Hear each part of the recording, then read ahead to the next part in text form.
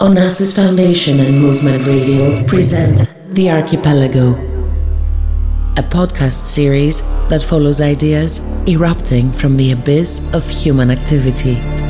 Hosted by Yannis Orestis Papadimitriou.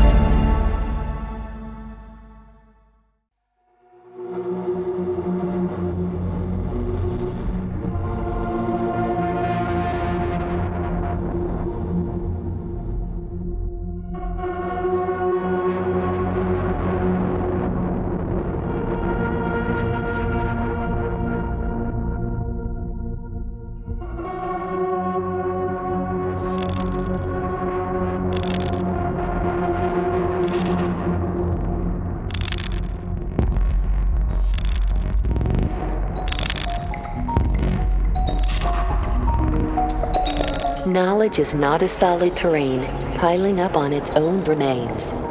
It is the sum of every clouded memory and half-spoken word, forever in flux, always dissolving in the sea of history.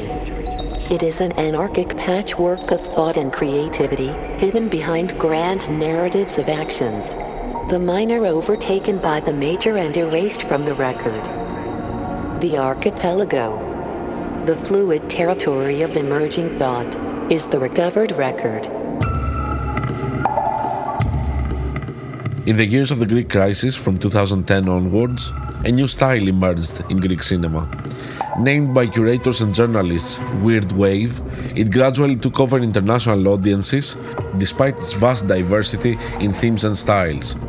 In 2018, The Favorite, the latest film of one of Weird Wave's pioneers, Yorgos Lanthimos, was nominated for no less than 10 Academy Awards.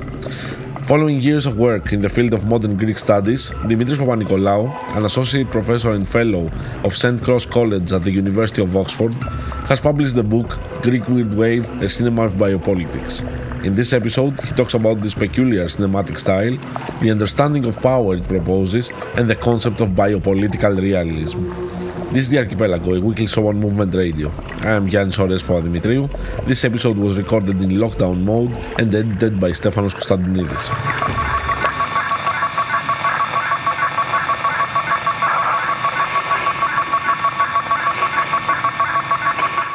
Dimitris Papanikolaou, welcome to The Archipelago. Thank you for the invitation. Glad to have you here. Before we go into your book, let's start with an attempt towards a definition.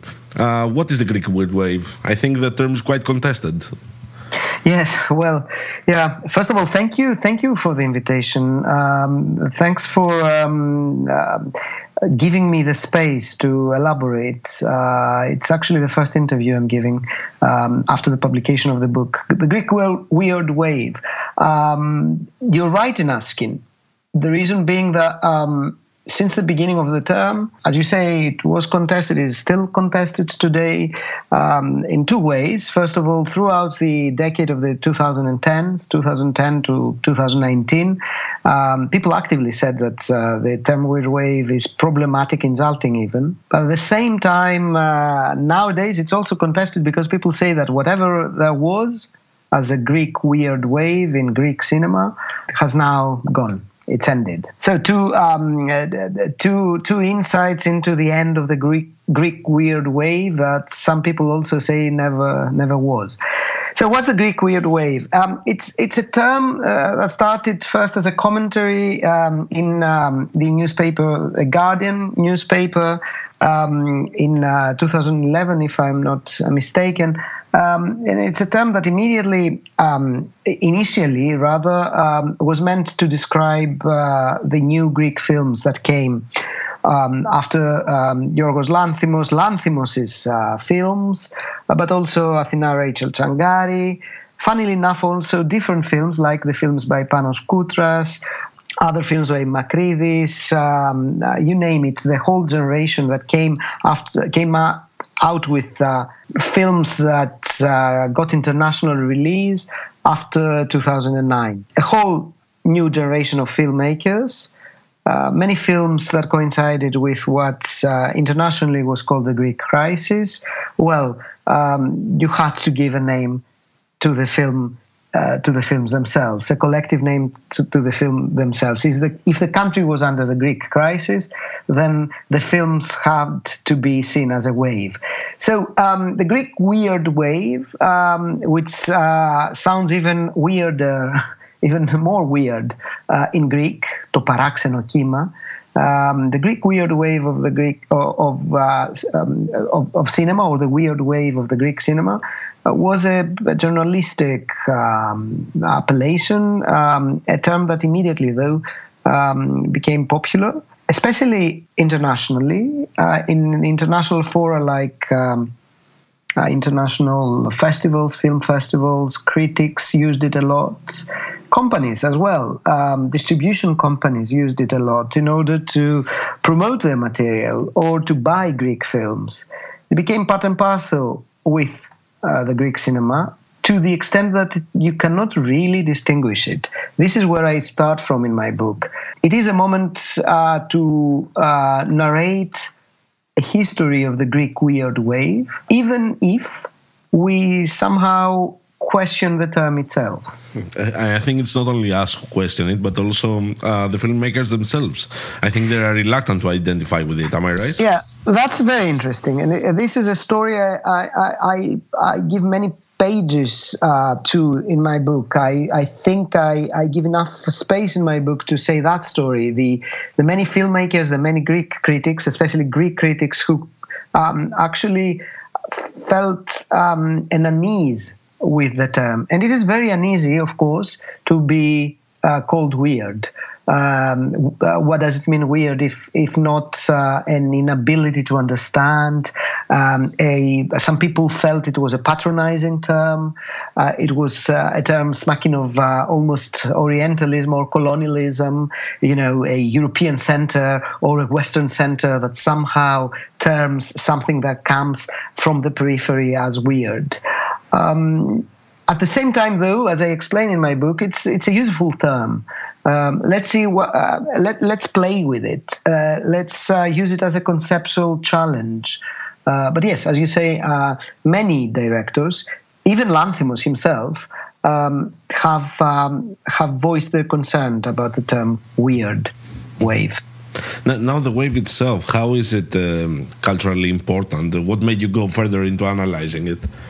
Yeah, I mean, the whole point of the Greek weird wave, and I think the biggest challenge for me, was to see the films that came out of Greece during that period of crisis as related to the whole sociopolitical context in ways that are not direct, of course, always, related nevertheless. My whole challenge was not to see whether there was a distinct wave of films, what exactly this generation of filmmakers was trying to do as a generation and all that, even though these are concerns that we can have.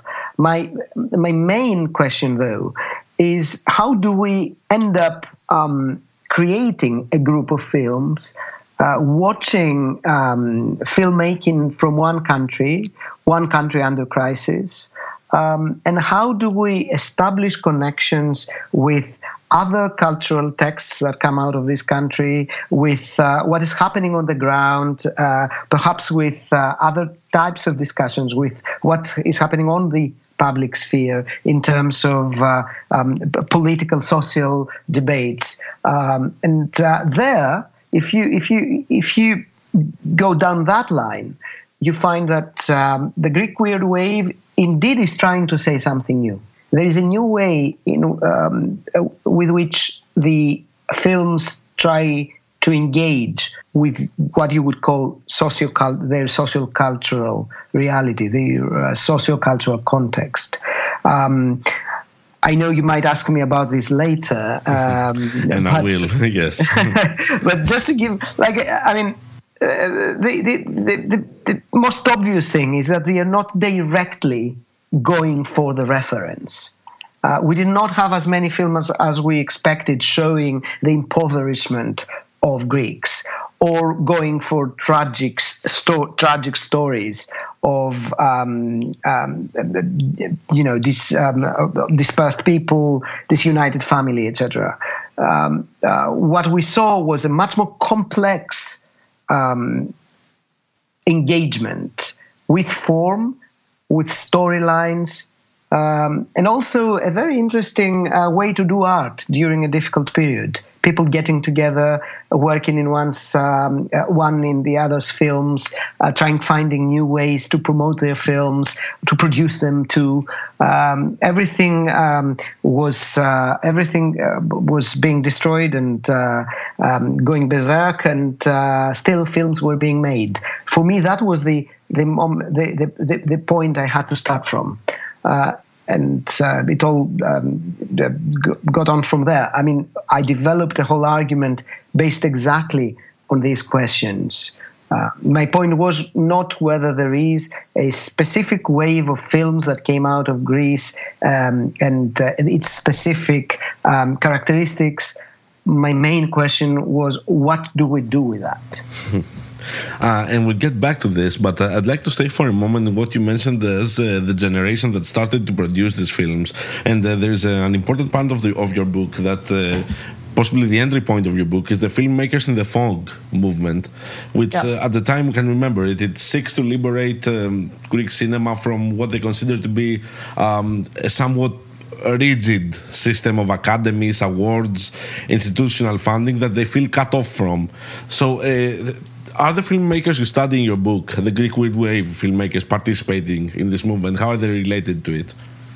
Yeah, as with everything, everything to do with cinema during that decade, roughly from 2008 to 2019, let's say, the decade I discuss in the book, as with everything else, cinema and directors and filmmakers, producers, the whole milieu of cinema making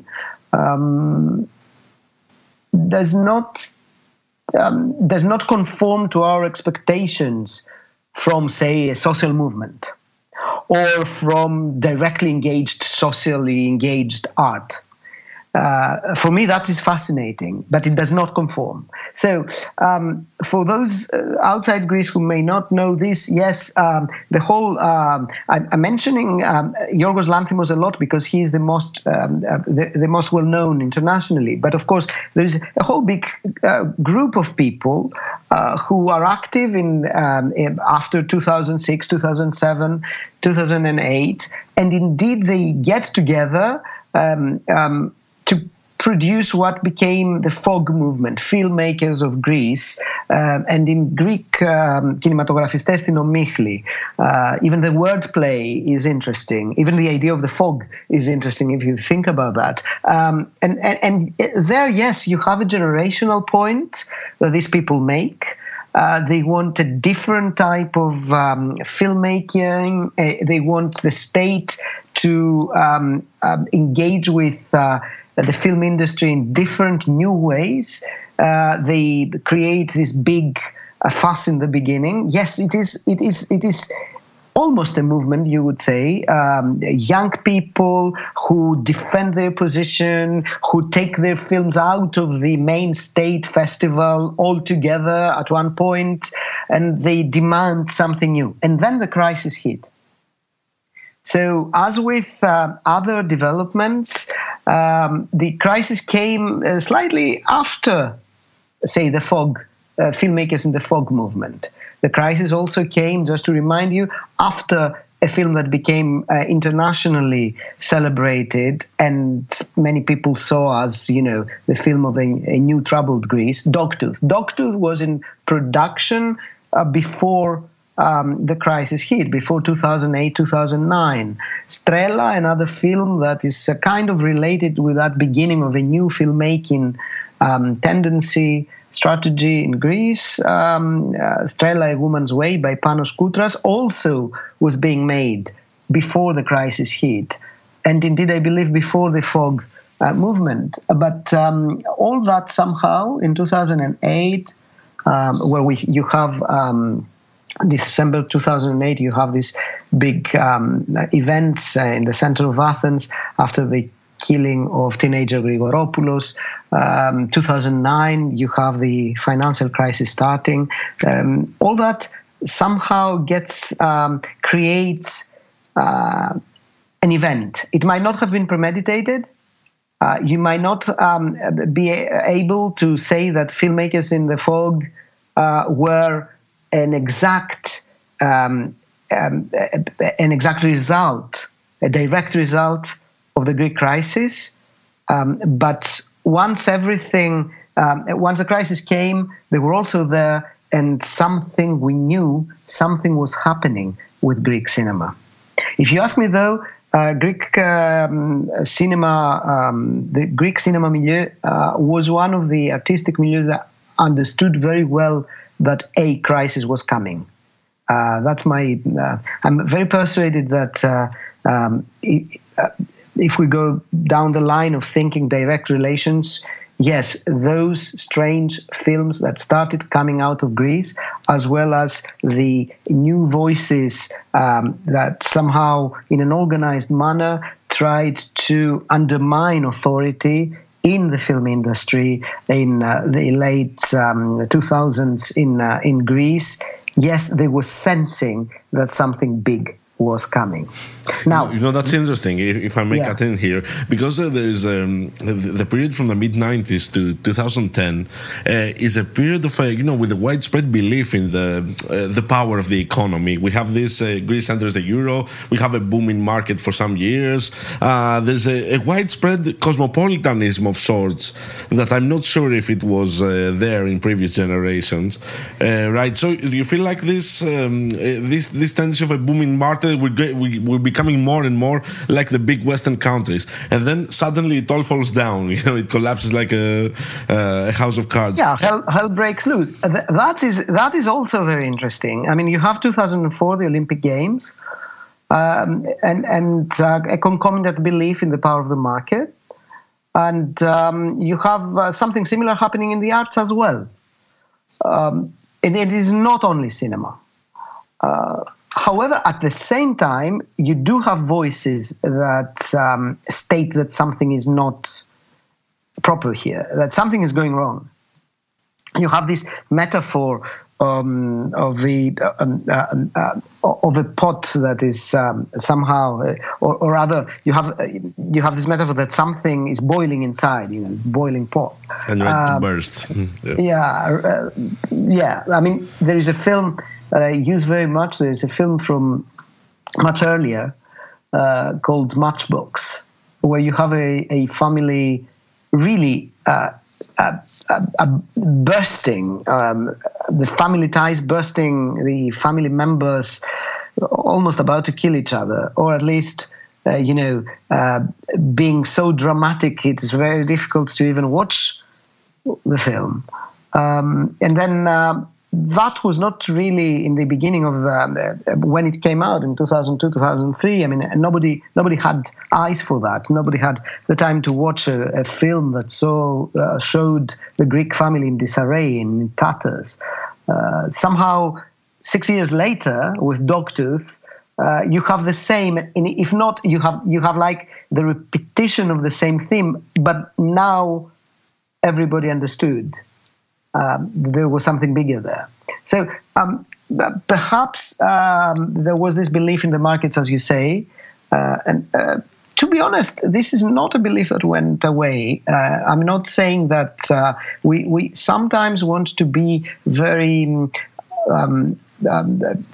kind of utopian and think that in Greece, art is like a utopian field where people sort of get in huge communities and talk about social justice without taking any money and by finding gift economies in order to produce their art. No, this is not necessarily the case, even though it exists sometimes. And the filmmakers in the fog that you mentioned before actually included many filmmakers. Some of them I've just mentioned as well, who worked in the advertising industry, who worked very well with funders all over the world, and big production companies started having an interest in Greece. We had new production companies in Greece. I mean, there is a market, and the same happens with every other art. Mutatis mutandis in different ways. the power of the market is still there. What, though, perhaps changed in the 2000s was that this idea that Greek society was without any problem as long as the markets were going well. First of all, the markets didn't go well after a certain point. And secondly, it was then that all sorts of issues came out to demand public and central presence in Greek society. The differences between generations, the unsolved relation with the past and specific periods, political issues and issues to do with identity, belonging, and the public sphere, the media. All these came to the forefront precisely when the crisis hit, and this was not necessarily related to the power of the markets or not. It was related to the power of society to antagonize the markets, to survive the markets, to remain to remain there. You say that Greek cinema felt the crisis coming, and they were able to trace it in everyday social relations.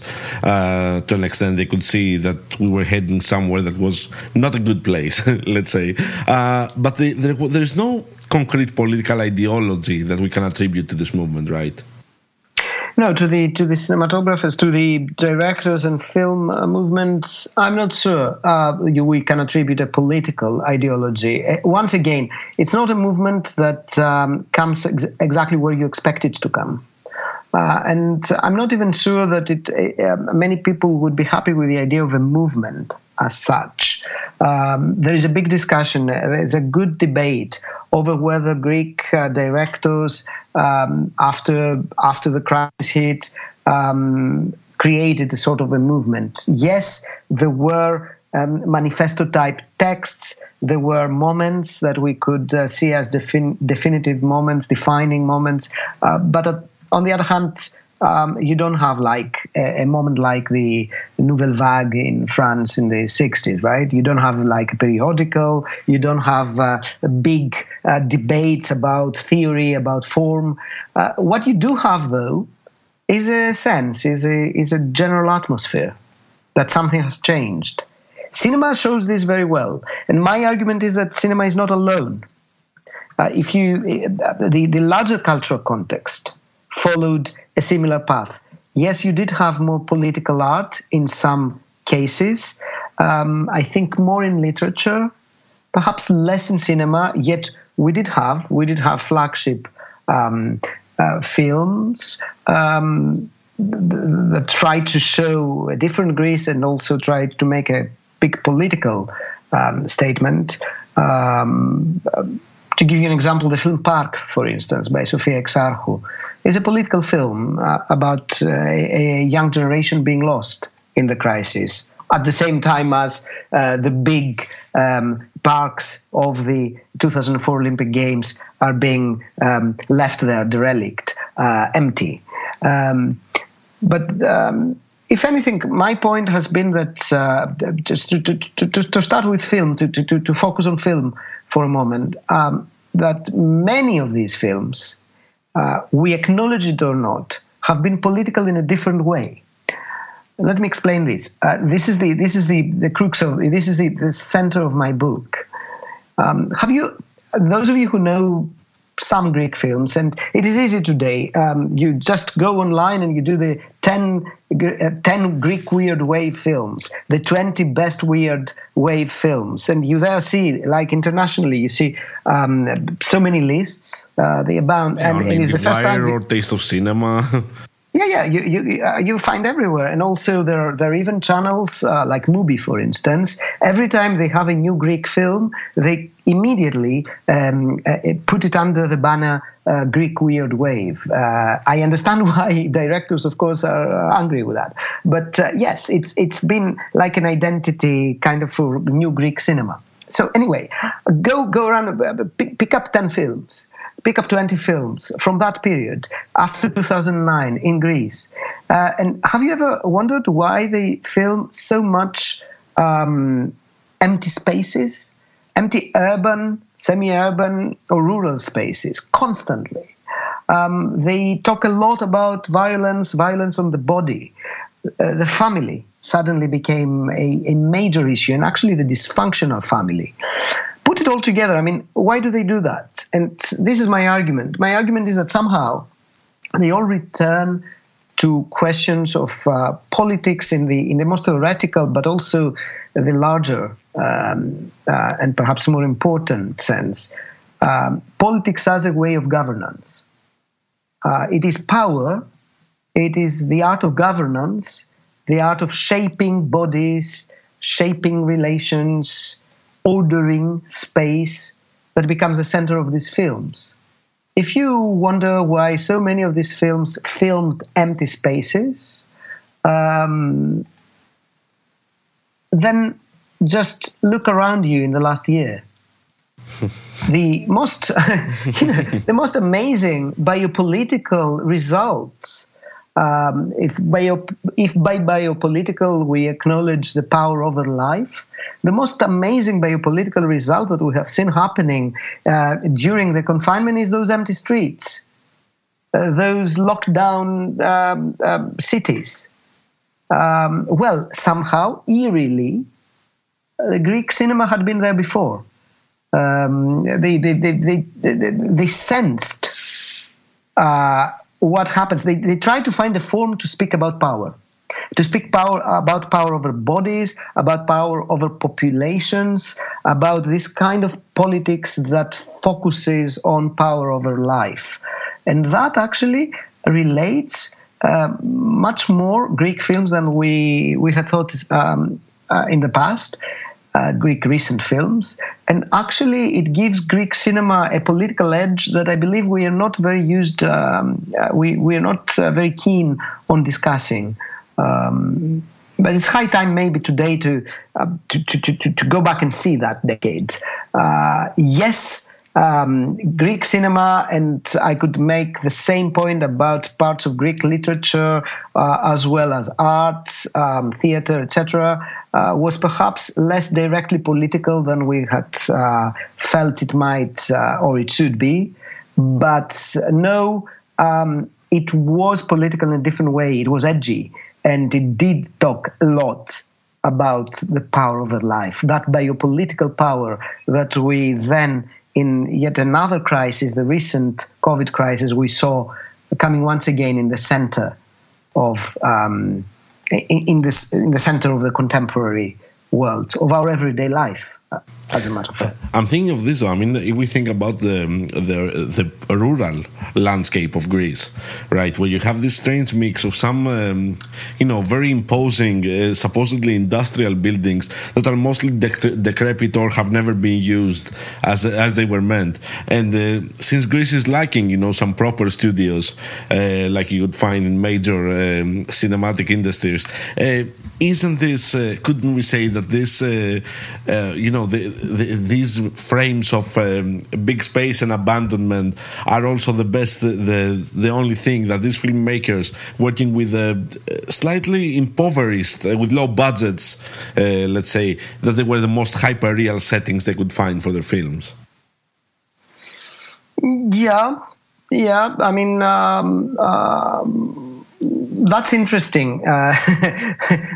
Not only rural, semi-rural, as well as urban abandoned places created the scenery that was there ready, and it was also it was eerie. It was somehow it had the impact there, the imprint of a capitalism gone wrong. This is why I think yes, rural. Yes, I remember, for instance, a film by Yannis Konomidis, The Knifer, for instance, that has this kind of empty rural spaces. There's also a part in Panos Koutras' Strela. There is Panos Koutras' Attenberg, also, yes, Panos Koutras' Xenia, yes, Tsangaris, Attenberg, where you find, but you see, if you go to Tsangaris Attenberg, a brilliant feminist film. I think what is there is not really the aspect of the rural part, even though I think that's small. It is the opposite is actually an abandoned city, an abandoned town, industrial town. And for me, what's there most important is that you see a town that was made for specific relations, it was an industrial town. It's kind of built and lying empty now, at least in the film, somehow related directly to economies of abandonment. And the film itself is a film about economies of abandonment, as it is also about, once again, powers of governance, ways of shaping life through space too. But then again, you have, for instance, a film that, well, if you want to find a film that directly tried to say something about the Greek crisis in the heart of the Greek crisis, that was the 2012 film Boy Eating the Bird's Food by Hectoras Ligizos. An amazing film, almost shot with one camera, no budget, in what seems like an empty city, an empty block of flats, emptied of everything, including food and money, but also people. The one character only, who ends up, of course, eating the bird's food to survive, but an almost empty city, empty shops, and there I can see what you're saying. I mean, it was also an easy scenery, because that was somehow empty shops, for instance, were there to be filmed, were the most obvious scenery that you had in the Greek crisis, especially in the early years of 2010s. But once again, for me, what I realized, especially watching again these films recently, is that feeling of emptiness creates two things. The first is this thing that Mark Fisher says, empty space has this eerie feeling, because you realize capital has already been there. The imprint of what has happened is there, of what has gone wrong is there, almost like a shadow, a constant shadow, right? But at the same time, what happens with empty spaces is that, and especially think of it in a visual way,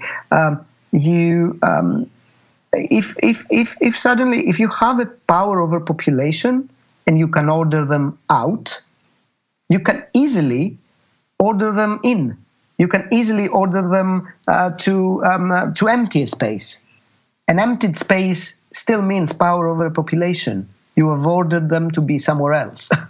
And for me, that created I actually was rewriting the book, was finishing the book during the very first months of lockdown. And it was almost a eureka moment to realize, how much those empty streets of Athens were reminding me of scenes I had seen in the films of what can be described as the Greek New Wave or the Greek Weird Wave. There are other aspects that also seem to be constrictions that that Weird Wave has turned on its head.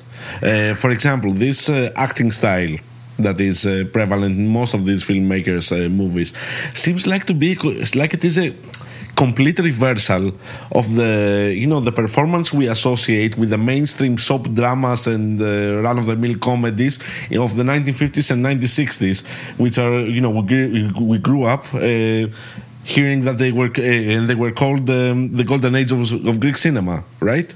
So I'm thinking, is there any conscious choice? Is there a part of Weird Wave that's also a comment on filmmaking? Yeah, that's a very good question. Of course, that goes for some films, not for every films, and it's a similar question to do with allegory, for instance. Some of these films are allegorical, and thus can also carry very well a type of strange acting and non-realistic. Others are not. And there is a lot of realism in New Greek cinema. We shouldn't underestimate that part too. We may speak about this in a moment. But you're right that in many films, including many celebrated films, there is this kind of acting, offbeat dialogue, delivery of lines, people acting strangely, this kind of popular Beckett kind of thing, Pop Beckett. I don't know, this kind of absurdity that is underlined by the type of acting. I'm not sure whether this is a comment on filmmaking. It may as well be, yes, of course. It may also be a way to make you aware of the construction that's there. But I recently have been thinking about this a lot through. I rewatched a film that's it's for the aficionados. I mean, if you're not into this kind of film, you will not love it. But L by Makridis, and also Pity by Makridis too. These films by Babis Makridis, which you could see as very strange, indeed very weird, and part of the weird wave. And there you have, of course, as you said, everybody acting in a way that is completely dissociated, almost like a kind of offbeat and, in a sense, to put it mildly, in a non-realistic way. But then, maybe there is a scenario in which this type of acting could sort of relate. To think about that, I remembered this film, The Truman Show. I think it's 20 years now. They've seen it, in which Truman is a central character who was born and raised in a TV studio. In order to create a 24/7 live channel, actually, out of his life, right? It's The Truman Show is an early film that shows this kind of Big Brother style programs, reality TV at its utmost. Think of, what if there was a person who was born in a studio and who was born to be a reality TV all her life. And if you went back to this film, you would realize that Truman, the central character who has lived all his life in a studio, believing that the end of the studio is his horizon, actually has an offbeat delivery himself. He has also a very strange type of humor, of course, because it's somebody who, without his knowledge, everybody turning around him were always speaking to him in a constructed manner, in a very in a very acting style. To use a good phrase used in Greece today, everybody around him were good actors. So all his life. So if you see Truman himself, the way he sort of carries himself is strange indeed. The way he speaks is not natural. He's distanced. He has a distance even from which he says, and this is not because what he says is a script, but because he has lived in scripts all his life, right? Without his knowledge. So if you take that line, a lot of Greek cinema in the last 10 years is about a Truman Show type of reality. Well, Dogtooth I think Dogtooth is really similar to that. Yeah, Dogtooth, but L by Makridis as well, if you see it like that, is almost like a commentary on the Truman Show. But yes, Dogtooth, for instance, where you have a family you have a family that are enclosed by the father, have to live there. The three kids have spent all their lives in the house. Okay, how would these kids speak if everything they had to live through had actually been a script? a script put together by the parents, then you do have an offbeat delivery, because somehow you know your script already. If you have to repeat it all the time, take another film by Lanthimos called Alps. There too, I mean, that's an interesting one, because you have a group of people who want to basically console for a prize. I mean, they go to bereaved families and they offer assistance in the form of preparing one or two, basically standing for the deceased person for 1 or 2 hours per week. So a family has lost their daughter. So Alps, the company of bereavement, comes there and produces a woman who is not like their daughter, but could play that role. So could repeat phrases that the daughter was saying, could perhaps play tennis if the daughter was playing tennis, wear the same clothes, the same shoes, indeed being in that person's shoes. And there you realize that for the members of the Alps, of that bereavement company, to be very much in character, to be good professionals, they have to be stilted. They have to speak as if there is a problem. They have to be distanced. The more distanced they are, the more in their role they are. So there's this kind of constant game with, as you said, with acting. And again, I'm not sure this was not a political statement. In the way I read it, it was. We all became a little stilted in the last 10 years because we all started knowing the script, you see. This actually could lead us easily to the core of the book, and I'd like to start with the family. You've written a large part of your book talks about the significations, the multiple significations of the family in Greek weird wave cinema, and you say that it stands as a metonymy. Now, in order to understand metonymy, I'd like to start by asking you this: how is it different from metaphor or symbolism? As you said, metonymy takes a big part of my book. And it is a way, what I came up with in order to understand what was going on, not only in cinema in Greece over the last 10 years, but in Greek culture more generally. The whole of Greek culture went for metonymical ways of expression. I believe also the best criticism actually became a metonymical criticism. I'll explain this briefly. So you have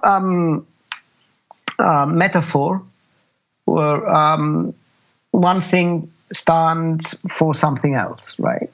So a rose stands for love.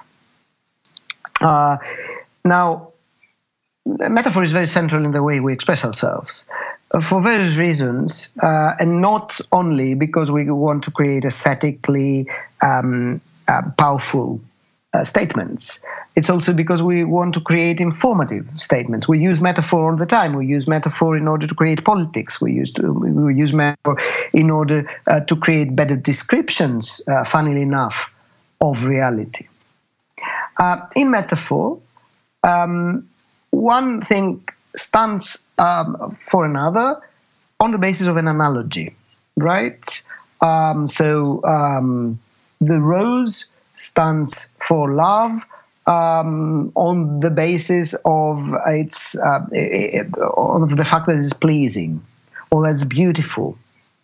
A type, though, of this kind of substitution can be a little bit more complex. We have metonymy and not simply metaphor, when something substitutes something else on the basis of a contiguity, on the basis of some sort of proximity, of some sort of relationship, not of analogy, but of contiguity.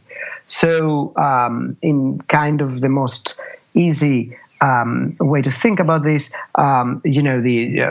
your shoe may be there to symbolize you in a game of music chairs, because it is part of what you wear. Okay, Your clothes, or in the more useful synecdochical way of thinking metonymy, the wings of the bird may be there to symbolize the bird, right? To stand for the bird. I'm not going to more kind of detailed discussion about this because it can get very, very, very technical. The point, though, is that instead of metaphor, often literature in Greece, theater a lot, and cinema went for metonymy during the period that we're talking about. The family, for instance, it can be not just a metaphor, but a metonymy of a society or a nation, in the sense that it is also part of it, right? It relates to it. It's a microcosm, right? It's not just standing for, a family does not stand for the nation in terms of a type of analogy. It flows into the nation. It flows into the nation, exactly. It's part of it. It has been part of it. There is a give and take there. And actually, if you go, disciplinary techniques, for instance, are shared between the family, the school, the nation. So here you go, a metonymical relation there. If you look for them, metonymies are constant in Greek cinema. Indeed, it is a way, it teaches you how much metonymy has been important in the whole cultural debate and the whole cultural environment in Greece in the last 10 years. Why so? I think I have an answer. Let's talk about this in a moment, but to sort of focus on the metonymy, think about how this type of discourse with which we mean one thing, but we say something different, think how much it is important, for instance, in the way we do politics. So metonymy played a big part. It's a good way to think how also in neoliberalism, in our times, politics are being constantly negotiated, reframed, re-articulated in ways that hurt, in ways that come on the body, in ways that come on material realities, in ways that are related in terms of contiguity with what we live. Everything is being symbolized and re-symbolized, signified, but at the same time, as both, it flows, as you said. Signification is not anymore based on analogies. It is also based on touch, on direct effect, on rituals and gestures. On rituals and gestures that then eventually gets down to your body, to what you live through, to the doors you open, to the family next door. There's a point in order to explain this, but of course, please keep in mind the kind of larger political repercussions that this can have. But looking at all these families that suddenly flooded the Greek cinema, the same actually happened with literature and theater. On the issue of the family, everybody was in unison during a period.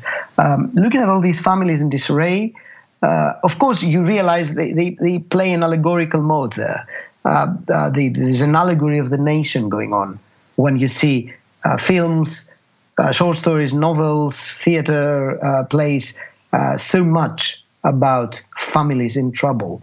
Okay, you look at the family, you think this is a national allegory. But is this an allegory based on metaphor only? Is it just you have to see this outside context? Or could it be at the same time, the next door family? Is this happening next door? Or is all this pressure, all this violence happening at the same time somewhere near? Is this at the same time an allegory and a realism happening as we speak? Well, this is a metonymical poetics that I have tried to work around. I have tried to analyze. There is a lot of metonymy of that kind going on in cinema and elsewhere in Greece over the last decade. Mm-hmm. This is what you describe as biopolitical realism, right? You see the Greek weird wave, in a sense, acknowledging the fact that power is resignified and reproduced through rituals and gestures, as we said. Yeah, yes, exactly. Yes, biopolitical realism indeed is a central concept that I propose in the book. I see it first, I analyze it with Greek cinema as a focus, but I believe it's larger. It's a larger modality through which, at the moment, the world represents itself, and we also interact with it. Now, let me explain. Mark Fisher, a decade ago already, had suggested that we have entered in a phase of capitalist realism. Indeed, it is that kind of thinking that gave me the main idea. For Fisher, everything now, capitalism is so ubiquitous, so everywhere, that one cannot think of a world outside it. As a matter of fact, even the most revolutionary, the most undermining, the most confrontational ways to answer back to capitalism and neo-capitalism and new modes of capitalist organization actually become so easily co-opted by capitalism that they end up reinvigorating the same system. So for Fisher, that was could only be understood as a realism. We are now entering this constant time of capitalist realism. Anything that's real is capitalist. You cannot think of realism differently. And what is interesting is that exactly the word realism becomes very crucial here, because of course realism is always the way we decide to represent the world, right? It's a decision. It's a phase always. And it's a default. Yeah. It's a default. Yeah, it's a default, and it changes from period to period, but it's a default. So my question was whether we are still at the same position as Fisher talked about 10, 15 years ago of capitalist realism. And my persuasion is that we are moving on towards like an end point in capitalist realism, what I call biopolitical realism. Remember that old film, The Truman Show?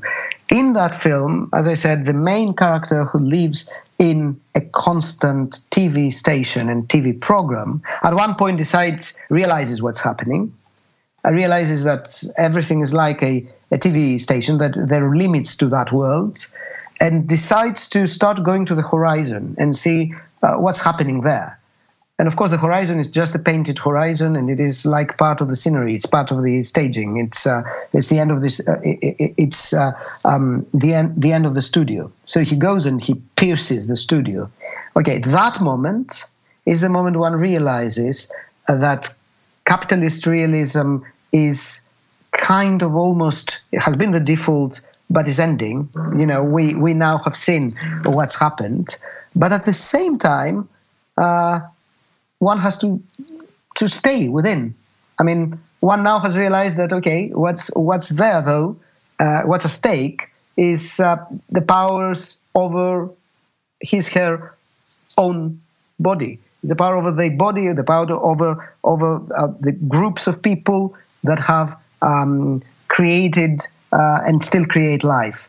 That's biopolitical realism. Is the moment when you are much more aware of the capitalist realist sort of position, and you start perhaps doing something, and that something is a little bit awkward, but is still within the frame of accepted realism. Just to add to that, of course, what makes a big difference today is the new media and the idea that every single person potentially can become a narrator of their own life in different ways, can become an editor of images. There is this illusion that that now we create our own realisms. Well, of course, that does not change much because we are within systems and within frames that are preordained. However, what this could change a little is this potential we have, this power we may have to create a certain awkwardness, a certain noise in that system of signification. I call biopolitical realism the moment when that noise becomes, yes, part of the system, but becomes louder and louder. I focused on the Greek weird wave, those films, and so how biopolitical realism can be there, both a description, both a way of showing where we are at, but also a way of producing noise, disarticulation. It's much larger in Greece, and I believe it's much larger in cinema as well. New models of art will come within that biopolitical realism, as will also happen with new politics, to be honest. It's not only a positive thing. Biopolitical realism means being quite realist about biopolitics. It also means, though, trying to do something new, to show the limits, to show the frames, to pierce the studio a little bit, even if you have to stay within. If I'm not mistaken, this take on the Greek weird wave seems to coincide with a general interest you have in reframing modern Greek society, right, and its representations. Yes. I teach modern Greek studies in a British university, and it has always been a question, what do you do from this kind of outsider's position? With an outsider's position that has to also be very insiders, in the sense that you teach people sometimes with no connection to Greece, about Greece, and about Greek history, Greek literature, Greek culture. So in that sense, it's constantly in my mind, how do we reinvigorate the interest in Greece as a kind of a local case with a global signification? It's a local case and global debate constantly, and not only historically, also in terms of culture. And in that sense, yes, the cinema we have been talking about gives us a good example, since in only 10 years it has become a truly international and internationally distributed cinema. As I said, films find audiences everywhere. And, with a group of colleagues, including from other universities, the University of Amsterdam, University of Durham, we put together our forces, and in Oxford as well, and we're trying to speak about this new Greece that came out of the crisis, but also to look back and to sort of rethink the history of Greek culture, and to rethink Greek studies, really, from the perspective of now and after the experience of the Greek crisis. We recently put together even a website that's called Greek Studies Now, greekstudiesnow.org. And the whole point is to create forms of debate and platforms of debate of this new insight to Greece, like the insights we have been talking about today, like the insights that cinema gave us in the last 10 years, and to see where we can go on from there. Certainly, this is a much more internationally influenced and rather a much more international discussion about Greece. And I think it's a good moment to reframe a number of debates and rethink a number of central questions about Greek society. And on that note, Dimitris Papanikolaou, thank you for joining us at the Archipelago. Thank you very much. Thank you. Thanks for the invitation.